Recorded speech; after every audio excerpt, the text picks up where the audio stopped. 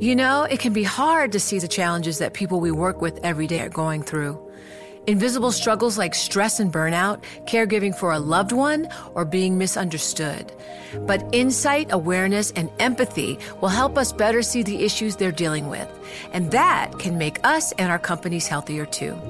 I'm Holly Robinson Peete. Join us on The Visibility Gap, a new podcast presented by Cigna Healthcare. Download it wherever you get your podcasts. You know success when you see it. Or you think you do. The people in the spotlight. But what about those small business masterminds who succeed at making their money work harder? They do that by having a business bank account with QuickBooks Money, which now earns 5% annual percentage yield. Making your money work as hard as you do? That's how you business differently. Learn more about QuickBooks Money at quickbooks.com/5APY. Banking services provided by Green Dot Bank. Member FDIC. Only funds and envelopes earn APY. APY can change at any time. King of the Snitches. At the height of the drug wars, Baruch Vega won the trust of American cops, Colombian cartel bosses, and coked-up hitmen. Was he the ultimate spy or the ultimate con man? By Zeke Fox. 1. The Raid.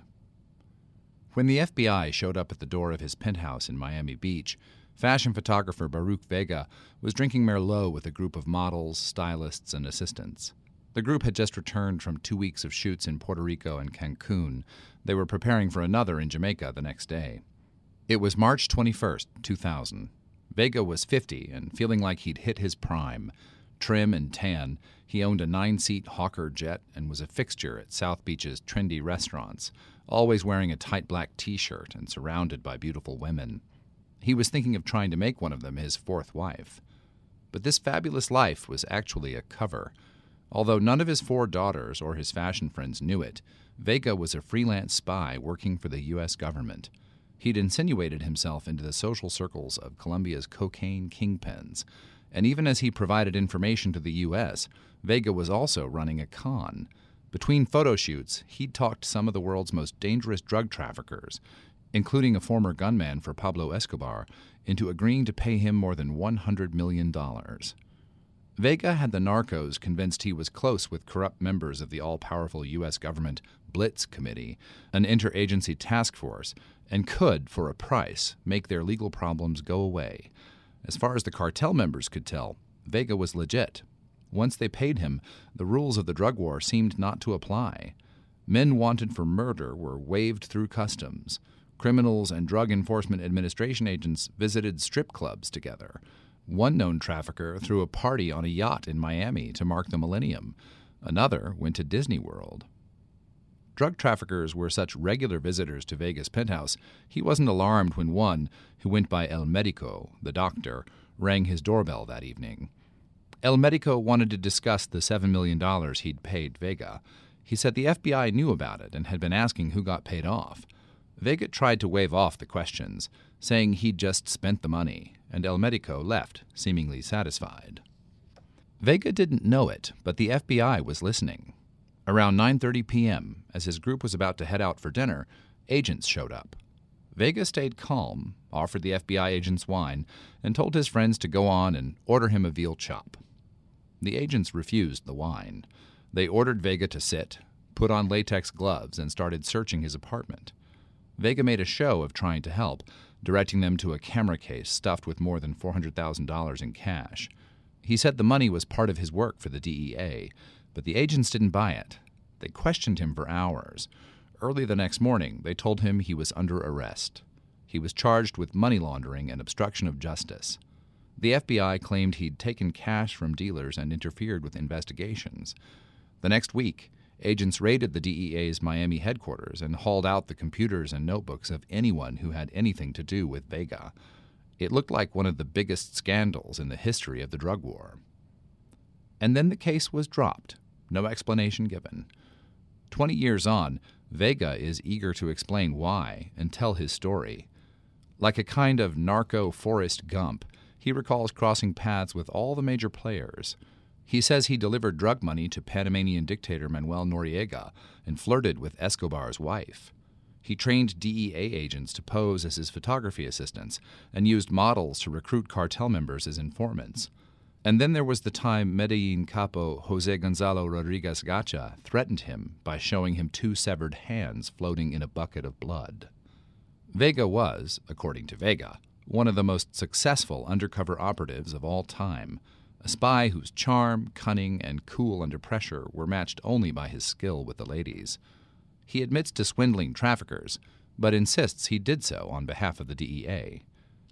As crazy as these claims seem, most are backed up by internal DEA documents and thousands of pages of court records from the trials of traffickers that have taken place since. In interviews, 24 federal agents, prosecutors, and defense lawyers, as well as one very angry former cartel boss, contend that Vega did something so audacious it shouldn't have been possible. He simultaneously conned 2 of the most dangerous organizations in the world, Colombia's fearsome Norte del Valle cartel and the U.S. government. It became such a mess that the government as a whole just said, "Effing bury this," says Paul Crane, who was a DEA agent in Bogota in the late 90s. "If we try to unravel this, we're going to have to prosecute FBI agents, DEA agents, prosecutors. It was so crazy. Where do you even start?" 2. A lucrative career. I found Vega through an online photo portfolio stamped with his personal logo, an intertwined B and V, and featuring page after page of pouty-lipped women in skimpy swimsuits. I wrote to ask if he might be interested in discussing his undercover years. He was. We talked for hours on the phone, then at a bar at the Four Seasons Hotel in New York. "We were really able to dismantle the biggest drug trafficking operation in history," he said, and took a sip of wine. Now 72, Vega stands about 5'10", with buzzed gray hair and a deeply lined face. He joked that he looks like a Shar-Pei, but he's still handsome. Within minutes of my arrival, he was hitting on the waitress. He's also fond of superlatives. Models are spectacularly stunning. Rich people are mega multi-billionaires. He was in Manhattan, he told me, to raise money for a cryptocurrency venture. Born in Bogota, Vega claimed he was recruited as a teenager by the CIA to infiltrate radical student groups. The agency doesn't reveal its informants, but 2 federal agents confirmed that Vega did at least some work for the CIA. He got into photography around the same time, at first as a way to meet women. He'd approach them on the street and ask to take their picture. Once he was shooting, he'd tell them how beautiful they'd look naked. In Vega's telling, passion would take over. They were so ready to explode, he told me. For them, it was a tremendous escape. Vega said he quit the CIA in the mid-70s and moved to New York, where he started a modeling agency, Intramodel Beauty. He also befriended a crack-smoking Venezuelan hitman, Rafael Rodriguez, better known by his alias, Amilcar. Vega partied at Studio 54, jumped into champagne-filled hot tubs at Miami's Mutiny Hotel, and helped Amilcar's cartel buddies launder some of their money. Drugs were everywhere. "If they did not offer you cocaine, you would say this was a low-class event," Vega said. He added that he never partook. He also never entirely trusted Rodriguez, and when the hitman admitted to killing some of their mutual friends as part of a turf war among Miami's cocaine cowboys, Vega went to the police. Rodriguez pleaded guilty to murder and died in prison. Vega's new friends in law enforcement came in handy in 1985. He was in a tight spot financially. A flamboyant tax shelter promoter with 2 mischievous pet monkeys had scammed him out of most of the money he'd made selling the modeling agency. The story is so outlandish I wouldn't have believed it, but the dispute, along with the monkeys, shows up in court records and newspaper articles from the time. Vega's law enforcement acquaintances proposed that he could work as a paid informant for them. That sounded exciting, and Vega's lifestyle wasn't cheap. Models, he said, need private jets, mansions, major hotels. That's the difference between a model and a regular woman.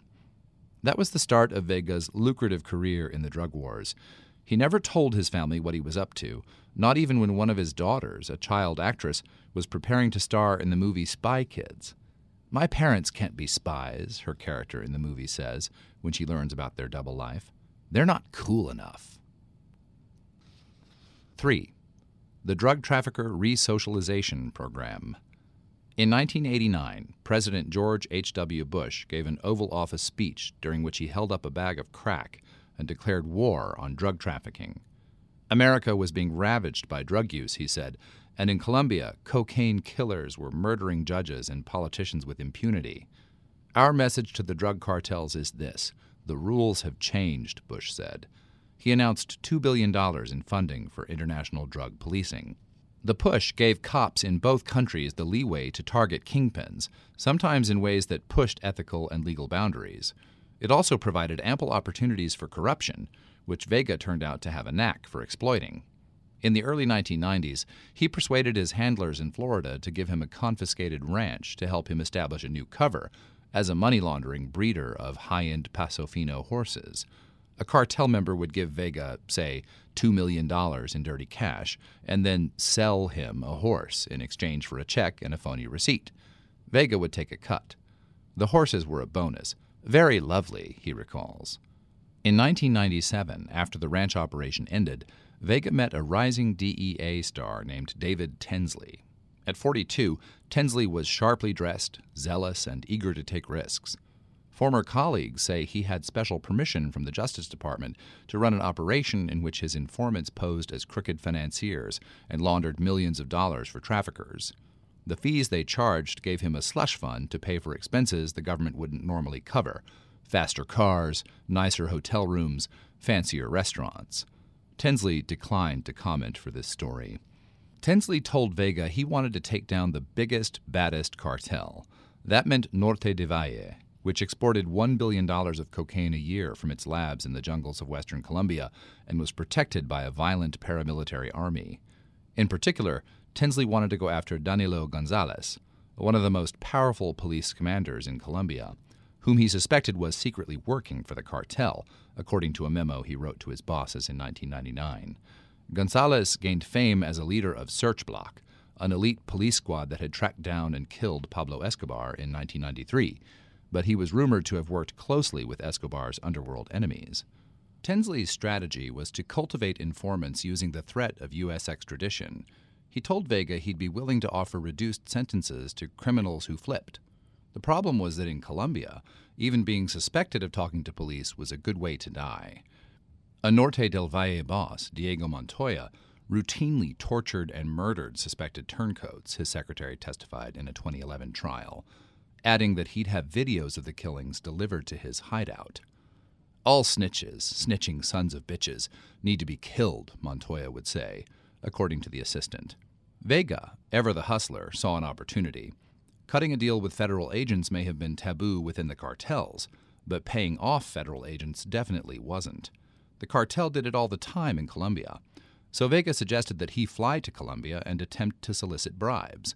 He'd tell the traffickers he knew high-level people in the U.S. government who, for a few $1 million, would ensure them a sweetheart plea deal. Plead guilty, serve a minimal sentence, then retire in Miami. No snitching required. Living at the beach, nobody chasing you, nobody trying to kill you, with the blessing of the U.S. government? What else do you want for you and your family, Vega says, summarizing the pitch. It was a business proposition that nobody says no to. Of course, to make it all work, the traffickers would have to meet with the DEA after paying the bribe and sign a standard cooperation agreement. Vega would tell them they didn't have to rat out their friends. They could just put some cocaine on a boat and tell the DEA where to find it. That was a lie. The DEA agents would eventually start demanding names of associates or asking for real smuggling routes. But the beauty of the trap was that the traffickers wouldn't be able to tell anyone about what happened without revealing they'd flipped. Instead of denouncing Vega as a double-crosser, his marks would brag about how well the bribes worked. The more people Vega conned, the more credibility his system would gain, and the more former marks he'd have as salesman. It would be like a pyramid scheme of snitches.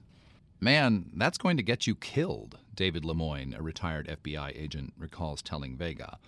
But Vega says Tinsley thought it was genius. He gave Vega a code name, Dr. B, and assigned a junior agent named Larry Castillo to be his primary contact. Castillo didn't return calls, emails, or letters from Bloomberg Businessweek. Vega says Tinsley promised him a reward for each informant he recruited and gave him permission to use the bribe money to finance the operation's expenses, a claim Tinsley would later dispute. If there was some money left over, Vega would count that as well-earned hazard pay. I used to call it my retirement, Vega says, grinning. A healthy retirement, I'll tell you. One of the first people Vega reeled in was Arturo Pisa, a retired smuggler who ran an antique shop in Medellin. Pisa knew everyone in the cocaine business, and his store became Vega's meeting place. Pisa led Vega to Julio Correa, a ponytailed former gunman for Escobar, who was dating the most famous model in Colombia. Correa paid Vega more than $1 million, according to records from the DEA's investigation into Vega's scheme, and helped Vega bring in a second Escobar associate, who agreed to pay $1 million up front and $7 million later. Over a few months in 1999, Vega perfected his sales pitch. He would show prospects a laptop full of official-looking organizational charts and warn them about the horrible punishments they might face if they were caught. Then he'd invite them to join a U.S. government initiative, the Drug Trafficker Resocialization Program. The name was made up, but it worked marvelously. Traffickers who'd already paid would recruit informants on Vega's behalf. Some of these interactions were captured on secret recordings that were later revealed in court. "Someone is opening a side door for us. How are we not going to want to take that way out?" one trafficker said. "Brother, what's the difference between 5 years and the rest of one's life?" an informant asked a fellow narco. "The difference is Baruch. As simple as that." Vega's clients, as he called the informants who'd paid him bribes, seemed to confirm Tinsley's suspicions about Gonzalez, the police commander. They said the Norte del Valle cartel paid him to get information on operations and shared rumors that cops were participating in kidnappings and executions. Another Vega snitch gave the U.S. information that led to the seizure of 9,000 kilos of cocaine hidden in the mast of a ship. Tinsley claimed it was the second largest maritime seizure in history. By early 1999, some drug lords began to suspect Vega wasn't what he seemed. One kingpin Vega says he met with was murdered in prison. And in March, Pisa, the antiques dealer, was assassinated in front of his wife by gunmen on motorcycles. An FBI agent warned Vega there was a price on his head, the agent would later tell DEA investigators. Vega says his trafficker friends told him Gonzalez wanted him dead. He stopped traveling to Colombia to stay safe. 4. Operation Millennium. In October 1999, Vega heard from his DEA handlers that something big was going down. He says they told him to tell the traffickers he was trying to flip to lie low for a few days. He called Pisa's widow and told her to spread the word. The tip was accurate. Before dawn on October 13, 1999, hundreds of DEA agents and Colombian police officers raided the homes of traffickers across the country. In Medellin, surveillance planes made sure the coast was clear before truckloads of agents cruised into a kingpin's ranch to grab him. Other officers in Bogotá smashed through a plate glass window at a trafficker's mansion, interrupting an all-night birthday party. All told, 32 were arrested. Operation Millennium, as it was known, was one of the biggest busts since the Escobar takedown. Vega's tip-off almost blew the entire thing, according to the Bogotá-based DEA agents who ran it. To prevent leaks by corrupt cops, they'd kept Millennium secret until the last minute. Even the Colombian officials who went on the raids were told they were gathering for professional development seminars. But Vega's DEA handlers in Miami had known about it days earlier. 3 or 4 traffickers evaded arrest because of the intel. The DEA agents in Bogotá were furious with their Miami counterparts when they found out their colleagues had used Vega to undermine them. "Somebody should have went to prison for this," says Crane, one of the Bogotá DEA agents. Instead, Vega's antics made him even wealthier. The tip-offs gave him credibility with the cartel, and the increased risk of extradition posed by Operation Millennium made his resocialization program more appealing. So many narcos were calling him that he decided to arrange a kind of narcos and agents convention in Panama City, a neutral location where Vega wouldn't have to worry about hitmen. He bought a Hawker jet so he and the traffickers could travel in style, and a week after the raids, flew to Panama. He was joined by Correa, his Colombian informant-turned-recruiter, and Correa's model girlfriend. Fans swarmed them at the airport, according to Daniel Foreman, a defense lawyer who flew in with Vega. Dozens of traffickers, relatives, and lawyers were waiting for them at the oceanfront Intercontinental Miramar Panama Hotel, where Vega had booked an entire floor of suites. "We were on top of the world," Vega says. "Everybody believed we were doing miracles." Vega met with the traffickers in their hotel suites and delivered the resocialization pitch. Once they bought it, he'd walk them down the hall where a group of Miami DEA agents waited. Carlos Ramon Zapata, El Medico, agreed to pay $42 million to cover himself and some relatives. He gave Vega a $7 million down payment. To celebrate, Vega took his clients and some agents to a strip club and paid dancers to party with them. His handler, Castillo, hooked up with a friend of Zapata's. He later admitted to internal affairs. At one point, Vega took a break from the conference to fly a trafficker who was wanted for murder in Colombia to Miami to surrender. Vega says the CIA helped smuggle him through customs. But once they were through, Vega's handlers told him DEA agents from Bogotá were heading to Panama City to make arrests. Vega flew back through the night and hustled the fugitives out of the hotel just in time. Later, he met with Castillo and a DEA agent from Bogotá, Nicolas Colin. Vega described his bribery scheme. Colin listened and was incredulous that Vega clearly didn't think he was doing anything wrong. It was surreal, Colin recalls. They were dumb enough to give that spiel in front of me. Colin told Vega and Castillo to shut down their operation. They ignored him. Vega ran another convention the next month, then one in December. In January, he lured his biggest target yet to Panama, Luis Hernando Gomez Bustamante, better known as Rasguño, or Scratch, one of the top bosses of the Norte del Valle cartel and the Pablo Escobar of his generation, according to U.S. prosecutors. Vega says Rasguño didn't flinch when he asked for $50 million. Rasguño gave Vega and his handlers a clearer picture of Gonzalez. He said the police commander was secretly a high-level member of the cartel. Vega says Tinsley was thrilled with the intelligence. With Rasguño's help, they might be able to bring the whole cartel down. 5. The Snake Charmer. Vega's enemies on both sides of the law were already trying to stop his scheme. Colin and the other DEA agents in Bogotá complained to headquarters about how their colleagues in Miami were sabotaging their work. One prosecutor in South Florida, Teresa Van Fleet, heard that Vega was bragging he'd bought her off. She called Tinsley irate. "Get your informant under control," she later recalled, yelling at him. Fabio Ochoa, a kingpin who was arrested in Operation Millennium, also became a problem.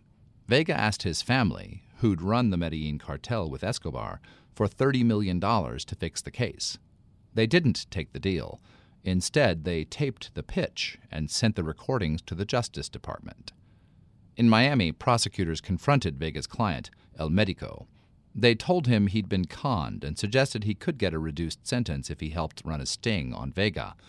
At the Miami penthouse just before the raid, while Vega was unwinding with his friends, and in other meetings, El Medico got Vega to admit on tape to receiving about $3.5 million from Rasguño, among other payments, according to an FBI affidavit. That was all the evidence they needed to arrest him. Vega says he expected Tinsley or his other law enforcement friends to clear up what he thought was just a misunderstanding. They never did. He spent 52 days in jail before making bail. The U.S. seized $1.5 million, all of Vega's cash the feds could find. The arrest blew his cover, and drug traffickers stopped making the payments they'd promised. Vega tried to fight the charges publicly, giving interviews to reporters about all the good work he'd done persuading narcos to surrender. The magazine Gato Pardo called him El Encantador del Serpientes, the Snake Charmer, and ABC News called him Secret Agent Man.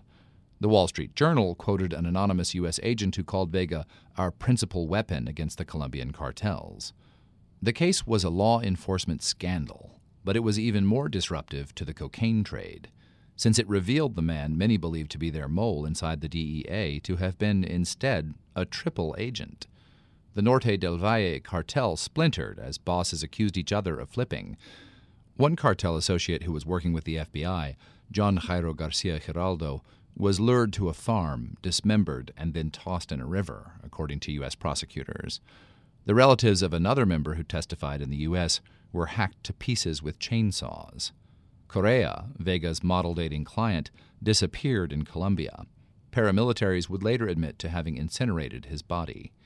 The intra-cartel feud inspired a novel, El Cartel de los Sapos, Cartel of the Snitches, and a telenovela based on the book. Vega was worried he'd be next. He regularly heard rumors about traffickers who wanted revenge, and he faced deportation to Colombia if convicted. He lost his penthouse, and his jet was repossessed. He stayed in relatives' homes, motels, and truck stops. At one low moment, he had to sell a Hasselblad camera lens worth thousands for $100 just to buy gas. But the worst thing, Vega says, was that shortly after the raid, federal agents ransacked his storage unit, dumping 11 cabinets on the floor and destroying his photo archive. Vega says when he found out, it was the saddest day of his life. The photos had nothing to do with the case. I cried so much, he says.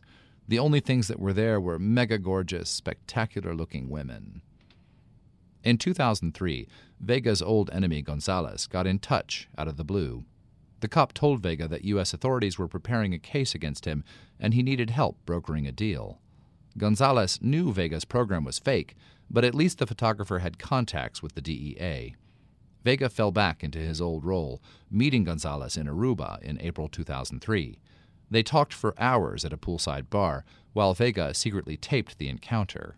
He says that when he confronted Gonzalez about the murder of Pisa, the antiques dealer, and the contract on Vega's head, Gonzalez seemed to accept responsibility. "We were in the middle of a war," Gonzalez said, according to Vega. "We did what we had to do to protect ourselves." Vega turned the information over to prosecutors, but before Gonzalez could reach a deal, he was killed. In March 2004, a hit squad ambushed him at his lawyer's office in Bogotá.